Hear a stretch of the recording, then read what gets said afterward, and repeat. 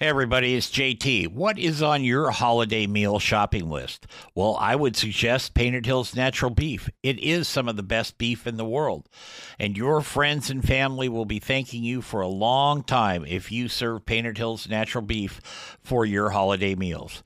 And now you can buy it online just by going to paintedhillsbeef.com. Use the code BBQ Nation at checkout and save yourself 15% on your order.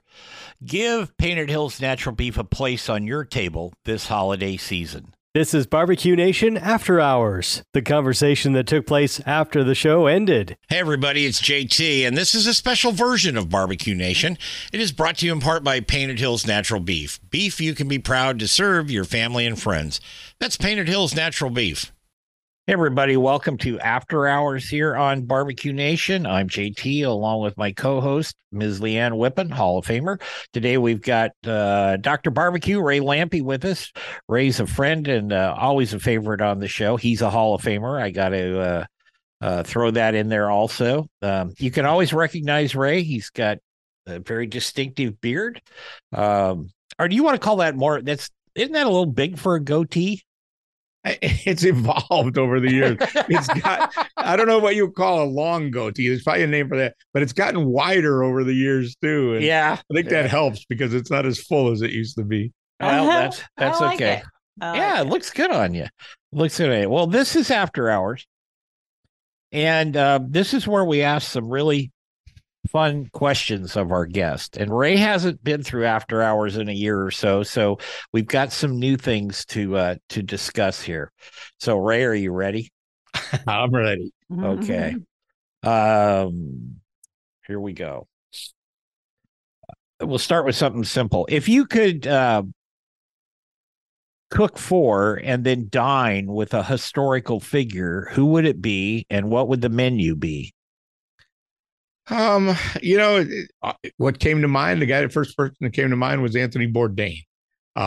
Probably on everybody's short list, but wouldn't that be a treat? Because he would appreciate, even if you screwed something up, he would appreciate it and say good things about it and tell you the history of the dish you made. And I guess I would, just be easy. I would make some barbecued ribs and with salt and pepper only, and maybe make a little whatever sauce I felt like making up that day. Serve on the side, but and lots of cold beer. I think that's Oh yeah. Here's one that's a little more serious. What would you say your success to failure ratio is when you're creating a new recipe or a new seasoning? Like, how many times do you have to do it before you are happy with it? I think the success ratio is probably 90%. There's 10% that you just give up on early on. But other than that, you stay with it. At this point, I've gotten to where I can pretty much tell you that needs a half teaspoon of something. But I'll measure it always because I want to make the recipe right. But at this point, my guesses are really good from years and years of doing it.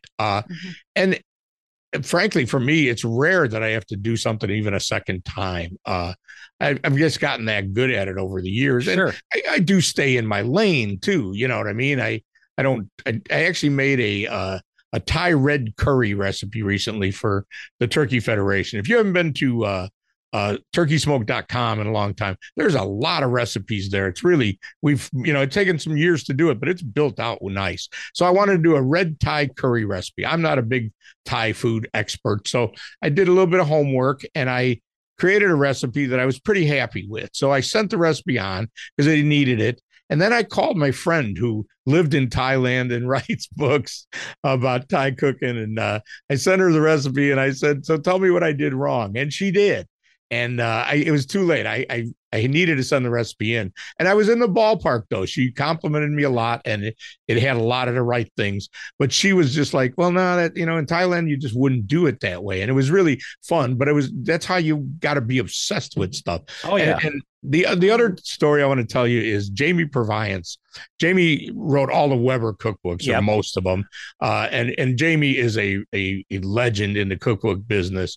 And I was talking to Jamie one day, and he said the Weber books, every recipe. So he does 50 recipes or whatever they're going to need for this. And they try them all again. And there's a whole team of people and they rate every one. It's either an A, a B, or a C. And if it's an A, it's good. It moves on. If it's a B, we will tweak it around till it becomes an A and then it will move on. If it's a C, same story. Now we can give up on it or we can try to get it to become an A. But at the end of the day, every recipe in Jamie's books are A's to him and his team. Mm-hmm. Now that requires a lot of work, a lot of time, a lot of money, a lot of people. Most of us, I would say 75% of the recipes in my book are A's and 25% are probably B's. You get rid of the C's. But most of us don't have the time and the ability to test that extensively and keep going till everything's an A. Wish we did. I guarantee we all wish we did. Oh, sure. But I thought that was a really cool story. If you can ever get Jamie on the phone, Jamie's a really interesting guy. I've had him on the show 2 or 3 times over the years, and we've always had a hoot together. If you started your career all over again, your barbecue career, Ray, what would you do, or would you do anything different? From a level of success, I'd probably do things a lot differently. But I from a level of, did I have a good time and did I do it my way? Hell no, I wouldn't change a thing. I've been lucky enough to do what I wanted to do and get away with it. I could be wealthier, but I don't know that I could be a whole lot more successful. I think I might have squeezed everything out of what skills I had in this life. And it's sure been fun. And I've had 2 full careers, the trucking business for 25 years. And I always say 23 years of it, I loved it. 24th, it was okay. The 25th was kind of sucky. And then I was able to get out of it. And the barbecue business is now up to 23 years or something like that. And I don't know that I'd change a minute of it. There's been some unsuccessful times and a lot of lessons learned, but man, it's been fun. And just to when you go somewhere and somebody says, hey, thanks. I saw this recipe and I got some email the other day from a guy I know down in Miami, Brian. And he said, hey, I'm running across this old video you did of brisket on the Big Green Egg site. And it's really great. And you're a great teacher. And I really appreciate it. And, something nice. I did a long time ago, forgot all about. And it's really cool to hear that stuff. So I feel so blessed. I don't think I'd change a thing. I guess the main thing is, and it took me a few years to get to this point. I won't tell you how many, but it was double digits. I'll at least put it that way. I'm happy. I think you got to be happy in whatever you're doing. And we're blessed to be able to work with something we love, which is food and barbecue and great people. I've met you. I've obviously met Leanne. She's working with me now. I've met great people since doing this show. Because I was cooking on TV for years before I ever started this show. I was over in the Western genre doing all that stuff. But I think I've been very blessed too. I really have to make new friends like you guys over the years, and it's really good. The only thing is Leanne snores when she falls asleep in the middle of a convention, but other than that, it's great. So, do not. Ray, what do you think would be a big change that you think maybe should be made or be considered in competition barbecue? If any. So I'll speak specifically to KCBS. Decimal points. This is we have a 9-point system. We use 3. And really we don't use that 7 very often. If you as a judge, if you're not giving 8s and 9s all the time, well, that's kind of from anyone that understands numbers, that's ridiculous. It makes no sense. But however, the cooks and the judges don't want to give a 6 as an insult. A 5 would be atrocious. You couldn't possibly give a 5. Well, if we added 2 decimal points, so I could give you then even just 1, I could give you an 8.7. And you wouldn't be that mad at me, but it'd be like giving you a 7.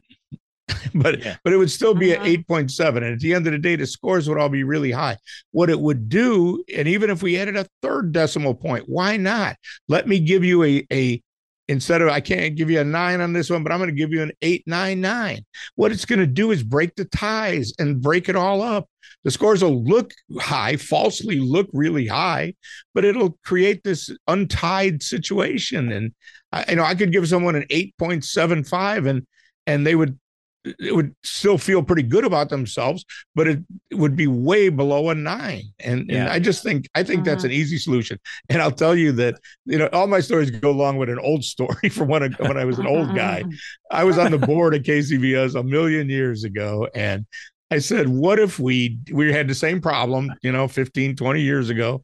And I said, with all the ties and everybody's getting perfect scores. And I said, what if we added a decimal point? And the answer was, so at the time we had a guy, I won't name him, but everybody had a computer guy because none of us knew anything about computers except that one guy. So we just assumed he knew everything, and he didn't, but he was the computer guy. Anyway, he says to me, well, we can't do that because we're still using DOS, which, I knew DOS. Well, now DOS wasn't that far gone, but it was pretty far gone. We were definitely in the minority still using DOS. We were using DOS, and there was not enough room on the page to add all these decimal points. And everybody else in the board meeting, I was like, well, then let's upgrade the software. And everybody's like, well, John's I said his name. He's the computer guy. Oh, God. And he knows. So that was it. That was the end of the conversation. And we never got changed. And that might have changed a lot of things along the way if we wouldn't have had the computer guy that couldn't get us out of DOS. We did that in the horse business. When I was a kid growing up and learning all this stuff, this is just one example. I'll make it really quick. We called them stock horses, and they were horses that went in and did patterns. They would, do figure eights and runs and slides and this. And as a judge, you just said, well, that's a 69, 70 being average. Okay. Because 70 has always been average. Well, then we got into a scoring system that took a number of years to develop it. And we have two scores. We have a maneuver score, and then we've got another score that is kind of a plus or minus. If it was really good, you could plus them a point to a half a point to a point. If it was bad, you can dock them a half a point to a point. And same thing, that broke 99% of the ties. Once in a while, you would still have to do it. In a huge show, you would get a tie at a really high-end class, and you didn't mind going in and either doing a runoff or they'd flip a coin. But my point is, I think that's a brilliant idea still to this day to do that. Yeah, but how well received is, well, I'm going to knock a point off of that guy. I'm pretty sure nobody wants to think that they deserve that. And that's how it is with the competition barbecue guys. Yeah. Nobody thinks they deserve a 7 or, which I'm not saying they do, but somehow it's as a competition, we need to sort it out. Right.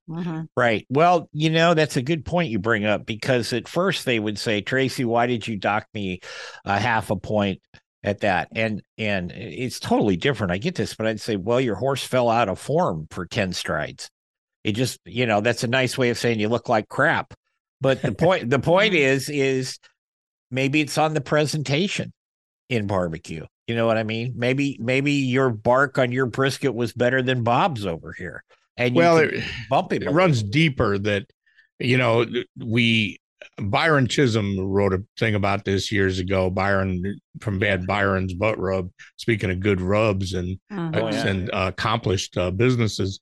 And Byron said, like beer judging. Well, if you're going to make a lager, there's an exact description of what a lager is. Now, your beer might be really good, but if it's got a little lemon in it, and lager doesn't have lemon in it, it's not going to score well because there is a benchmark. Period. That's it. You need to match it. And we've never been able, KCBS has never been willing to create the perfect rib description and exactly what that should be. And they kind of hem and haw about it. But to me, you take a dozen barbecue experts from around the country, lock them in the room for the weekend, and they gotta hash it out. Now, we'd never agree on who those 12 should be, and it'll just never happen. It needed to be done a long time ago. Now we're just so far out of the bag that it's just not going to happen. So, now it evolves with the judges. I was there when Jumpin' Jim decided to give out his chicken thigh recipe, and then it became thighs. Everyone cooked thighs 100% of the time. We used to cook whole chickens, but now we realize that a thigh was really good eating, an easy thing to judge. Yep. But it didn't have to be. They could have. KCBS, I always cite NASCAR. NASCAR is owned by one family, and if they had a situation like that, they would just change the rule one day and say, no, you can't just turn in thighs. From here on out, you got to represent all 8 parts of the chicken in your box or something, whatever it may be. And we've kind of let this all slide, and it's hurt. And it's just the creativity, like Leanne, would you agree with me when you eat Judge at the Jack? Absolutely. I mean, what I like about the Jack is that they make you cook light and dark meat, and that's been my thing. With KCBS, I think it tests the cooker's ability to be able to cook light meat, which is not as forgiving as dark meat, and it's a challenge, and it might help with scoring of chicken. Who knows? Yeah, but did you get any boxes that had 6 chicken thighs and 1 wing flapper in there? I got some very odd things. Surprisingly enough, you would think they'd put 6 flappers in there, but yes, I got some that would have like 4 thighs and 2 drummies and 2 flappers, and I just don't understand it unless they ran into a really bad cook and they just put everything that they thought was the best in the box. I think they were just basically acknowledging the rule. In the case of 6 thighs and 1 just flapper. To get the light meat in there. Yep. Yeah. Right. Exactly. And you're not right. even every judge could take one. You know what I mean? It was just, You're 100% right. I was kind of thumbing your nose at the actual rule. I would submit this to you, that if they ever want truly $1 million barbecue competitions, they would have to have, like you're saying, a more stringent math on their judging, because that's kind of a world I came out of. And I know that once we really got up to big time prize money, the sponsors and stuff, I mean, they loved the events, the pretty horses, the pretty girls and all this, but they also wanted to know, can one judge come in and sway all the votes? You know what I mean? Like that. Mm-hmm. So I would just kind of throw that out there, and maybe I'm all wet on that. But I think if you're really going to get to $1 million comps and have a half a dozen of those a year around the country with a lot of media and stuff, I think they would probably have to shore up that judging system a little bit. Oh, totally. The certified judging program for KCBS, and I refer to KCBS because it's by far the dominant group. Sure. It's been highly successful as a marketing tool, as a money-making tool. Everybody that goes and takes that class goes and 3 hours later gets a certificate. They're a certified barbecue judge. Every one of them goes home and brags to everybody at work and all their friends. I mean, how many times has someone told you, oh, well, yeah, my friend, he's a certified barbecue judge? Like, to me, they're saying that like I'm going to be impressed. So the KCBS judging, my judging number is 738. They're well into 6 figures now. And you know how many people have failed that course? None. Yeah. So these are not qualified judges. I'm sorry. It's been a successful program, like I said, in many ways, not in quality judging. Sure. There is no regulation. Nobody gets kicked out for being a shitty judge. And nobody gets a test. Right. Well, they actually do now. They have a test. You got to go back in and take the test, but it's not it like hasn't changed a failure. Anything. Yeah. It's not like, I'm assuming horse show judging is really strict. Oh yeah. We had to go to school. I had 7 different licenses, and so they were always on a rotation, but you always went every 2 years. You got a home test every year, and they made it open book because they wanted you to know it versus trying to guess at it. But when you went to the actual schools, those were very difficult. Yeah, and if you were a bad judge, I'm assuming they pull your card. Yeah, I mean, that's never happened in KCBS that I'm aware of. So yeah, they'd pull your card, or they'd send you back to the minor leagues. And so I completely agree with you. That has kept us from it really growing to the next level. And the other things that they've done, I don't mean to be beating up on them tonight, but I will. You go to a barbecue cook-off and everybody's in their RV. I mean, that's where the food is. There's nobody actually cooking anything in front of you. How does that sell it to anybody? And I mean, it's rampant for cheating. And I don't care. I know we all think nobody's cheating. It's a barbecue cook-off. Well, you put 100 people in a room. I don't care how much they love barbecue. There's some cheating mofos out of that 100, and I guarantee they're doing it every day. Yep. That's. I don't know what to say about that, because I agree with you. You need to enforce it, and the way it is now, there's no even real attempt to enforce it. No, I would love to see it where you had $1 million cook-offs, and that could be televised, and the finals be live TV and all that. But they're a long ways from that. At this point. Okay, let's move on to something fun here. What do you think is besides your own, because I know you've written a ton of them, do you think is the best barbecue book you ever read? Oh gosh, I think I own just about everyone that's been written. Lately, there's just too many. I can't keep up, but I own them all. The one that there were two that had the biggest influence on me, and it's unlikely you've ever heard of either one of them. The first book I ever got was, what the heck was it even called? It was a guy named Charlie Knote, Knote. He was a food scientist from down around St. Louis somewhere. And I forget the name of the book. It was a really odd book that we had written. It was comb bound. It was, not home done, but really not very high quality, and it was still available not that long ago. Charlie was the food scientist, though. When we were hungry back then to learn more about this. Why did a brisket break down? How did it work that way? What was the deal? Instead of the actual science of it, and obviously that has gone nuts. The actual science of it. Meathead's made a career out of it. And done a great job of it. Anyway, I learned that day from that book that meat. So let's talk about a brisket at around, the numbers are not exact, but in the 160 range, meat begins to aggressively drip loss. As it gets up to 185, I think it's really aggressive, and your meat's getting dry when you're cooking and your meat has reached 185. However, if you could hold that meat at 175 or in that zone, it wouldn't drip loss as much as it could have, and it would eventually get tender, which sounds like sous vide. It can hold it at a low temp for a long time, and it'll eventually get tender, and it won't get dry.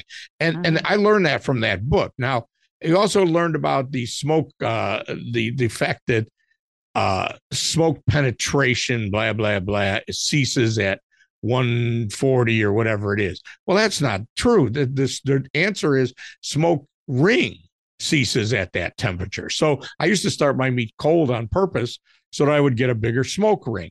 But the fantasy that meat won't accept smoke after a certain temperature, that's ridiculous. It's just not in fact, but it runs wild. So anyway, this was a real good meat science book. It was a weirdly written book. And the second one was John Willingham's book. Because I was, I've been pretty accomplished at this for a long time. So the books that are being written now, not that I don't enjoy them, but John Willingham's book was really influential to me. John sort of gave you that, like your high school football coach, rah talk about, if you're going to enter a contest, you should come there to kick ass and win. Right. And and John was my friend, and I really enjoyed that book. So, there's plenty of other ones too, but I just can't keep up with reading them all anymore. There's and tons Smoke and Fire was always interesting. The Jamesons, and God bless them, they're nice people, but that book was just wrong. All the numbers in it, the original book, they later changed it to get some of the Dundas numbers and stuff right. And everybody worshiped that book. I never understood that one. But it was you got to remember, back then, there just wasn't a lot of books. Yeah. Well, I seem to get about one or two a month from publishers now. And we obviously aren't going to interview all of them. A lot of them look very nice, shiny, 3-color, all that stuff. But I kind of look at who wrote it. I flip through them. If something catches my eye, I start to read it, and then I kind of make the decision if we're going to have them on the show or not. So, but I've got a box of them that if anybody wants them, just let me know. I did that. I took a box of them to the restaurant for all the guys. I was like, here, take what you want. There you go. Okay, here's some fun stuff. Have you ever cooked in a thunder or snowstorm in your underwear, Ray? I'm sure I have. I don't remember specifically, but I regularly cook in my underwear, and I guarantee I've cooked in snowstorms for sure, and plenty of thunderstorms. So yeah, I'd say that's got to be a yes. Okay, the follow up on that is boxers or briefs. I've switched over the years. I used to be a briefs guy, but I'm those boxer briefs they call them. So it's a little bit shorter boxer. Yeah. Leanne never has told us what she wears, but I like the new boxer brief as well. Do you? Okay. Who doesn't? I will tell you a story. A couple of weeks ago, my wife comes walking out. Those are my boxers. And she's wearing my boxers. And I didn't care, but I just she goes, it's like wearing shorts. Well, yeah. And she said, I can see why you like these. They're very comfortable. Mm-hmm. I'm like, okay, there you go. That's why you can go outside and cook in your underwear. That's why you can go outside and cook in your underwear. That's all right. I guarantee I did that the other day. I do. I don't know. My poor neighbors. I mean, I just don't really care. I get it. Well, you're in Florida too. I mean, we can't really do that up here a whole lot, but in Florida, I would say you're probably above that shivering temperature so that you could go do that most of the time. The time. Okay. Would you describe yourself as corn-fed or grass-fed? You see Leanne yawning? I saw that. My bedtime. I'm sorry. No, I was up early. Yeah, it's my bedtime too. I'm totally corn-fed. There's no question about There you that. go. There you go. This is one of my favorites, Ray. If you were on death row, what would your last meal be? Braised lamb shanks. I've thought about this many times in my life. Really? My grandma used to, she would do them differently. She would sort of roast them and then sort of braise them. But I've sort of converted her recipe, and she would put a lot of onion, a lot of garlic. And my grandma would use a little can of tomato sauce often. If she wanted to fortify a sauce, and she made a sauce out of everything. She was French, and she would use a little can of tomato sauce pretty much all the time. If something needed a little something, that's what she would use. And I still cook like that often. But so her lamb shanks evolved into this braised with a little bit of tomato in there and lots of onion and garlic. And there's nothing I like better. God, it sounds delightful. It really does sound delightful. I think we may have asked you this before, but if we put your skills to music, what would the music be? It would be Jethro Tull. I'm sure I said Jethro Tull. So is that Aqualung, Locomotive Breath, or which one? I would say Locomotive Breath. That was sort of our young stoner anthem was Locomotive Breath. So I probably saw them guys like 20 times over the years. And then if you ever saw a friend of mine in England lives in a little village, and Ian Anderson's son is his neighbor, and he hangs out with him. So they got me a signed CD from Ian like a few years ago. It was really cool. And it said to Dr. Barbecue. And then these guys, I was going over there for Grill Stock, the festival, and they made these tattoos of me in my flame collar shirt, just standing like this. It was like from here up, just like a bust of me. And it was the fake tattoos. So everybody was putting them on at Grill Stock, and it was just a fun thing. Oh, there you go. Here we go. Well, wait, we go fast forward a couple of weeks, and he sends me a video. So they get one of these to Ian Anderson, and he's got it. So here's the video. I'll show you the video one of these days. They come to him, and he goes, "Hello, Dr. Barbecue. This is Ian Anderson from Jethro Tull. It's my 70th birthday, and in honor of my 70th birthday, I'm celebrating by getting a tattoo of Dr. Barbecue. And he's got the tattoo on his leg, and he shows it. And I actually have this video. I mean, I have, and if I ever get over there, it's the coolest thing. I'll try to post it if anybody. Post it. Yeah, that's awesome. I've posted it many times, but it's always worth a repeat. So if I ever get over there again and get to hang out with these guys and we get near wherever Ian lives, I'm sure I could get to meet him in person. But that's awesome. My sister has a Jethro Tull tattoo. Actually, that was part of the joke of it too, right? She had a Jethro Tull tattoo and he had a Dr. Barbecue tattoo. Oh my goodness. That's awesome. There you go. Okay, a couple more here and then we'll wrap this. What's your favorite movie? I'm not much of a movie buff, I got to be honest. I really liked 48 Hours. Yep. And I liked One Flew Over the Cuckoo's Nest. I mean, I'm just not much of a movie guy. So like new movies, I'll go here and there, but there's nothing that really excites me like those other ones. Okay. And Jethro Tull, put that aside. We already know about that. But what is the best and or the worst concert you ever went to? Well, I'm also a big John Prine fan. I don't know if you know who John Prine even is. I've always been a big John Prine fan. And we once went to right outside of Chicago. It was John Prine and Waylon Jennings. And they didn't play together, but John Prine came and played for a while, and then Waylon came out really with a small band and a small venue. It was pretty cool. And Waylon was in pretty good shape back then, although I was pretty sure he looked like he was wearing a diaper under his jeans. But he had a hard life, man. I felt for him. Wow. But it was pretty small, intimate, pretty cool. You hang out with Willie long enough, you'll probably end up wearing a diaper. You know what I mean? Mm-hmm. Exactly. I'm probably not that far away myself. You want to add anything to that, Leanne? No, thank you. Okay. You all good there? All right. I'm good. Ray Lampe, Dr. Barbecue, thanks, buddy, for spending the time with us today. Thank you so much. Always a pleasure, guys. It's fun. It's fun to be able to kind of share those stories. And a lot of times I forget about them until somebody asks, something triggers it, and get to tell one of them old stories. And I appreciate the opportunity to do it. No problem. And you're welcome on this show anytime. When I got my new rubs out. And we'll see you at the convention. I'll be there. You'll see pictures of me and Leanne there. And when you get your new rubs out, let us know, and you can come back and we'll talk about those again. You know what? I remember when he came out with it, and I remember him warning it was hot. And I think I tried it, and I really liked it. And I was like, I was surprised that you didn't. I knew you were busy with other things. That always happens. But I'm excited that you're coming out with that, and I think it'll do very well. Well, I actually at the time, the true story, I was working for Big Green Egg, and they had come out with all them spices, and they paid me well. And I sent it to them, and I said, "Do you mind if I do this?" And they said, "We kind of do."